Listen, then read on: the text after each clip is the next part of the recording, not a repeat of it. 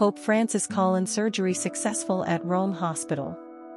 The Vatican reports that Pope Francis has undergone a hitch-free surgery to deal with a colon problem at a hospital in Rome.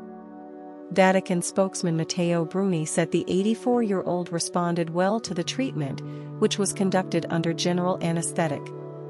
Since his election in 2013, it is the first time Pope Francis has been admitted to hospital.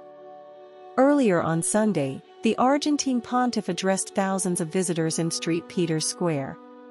In a statement earlier, the Vatican announced Pope Francis was being treated at the Gemelli University Hospital for symptomatic diverticular stenosis of the colon. Diverticular disease is a condition that pertains to bulges in the wall of the large intestine.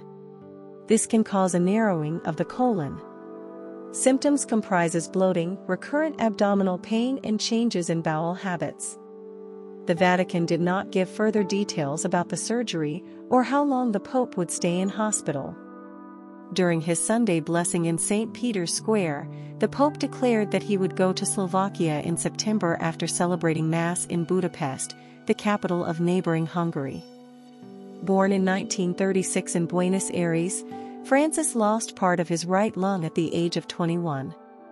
He also suffers from a hip problem and sciatica, which induces pain that radiates from the lower back to the legs. He had to terminate a number of engagements because of a revealed stomach ailment in 2014.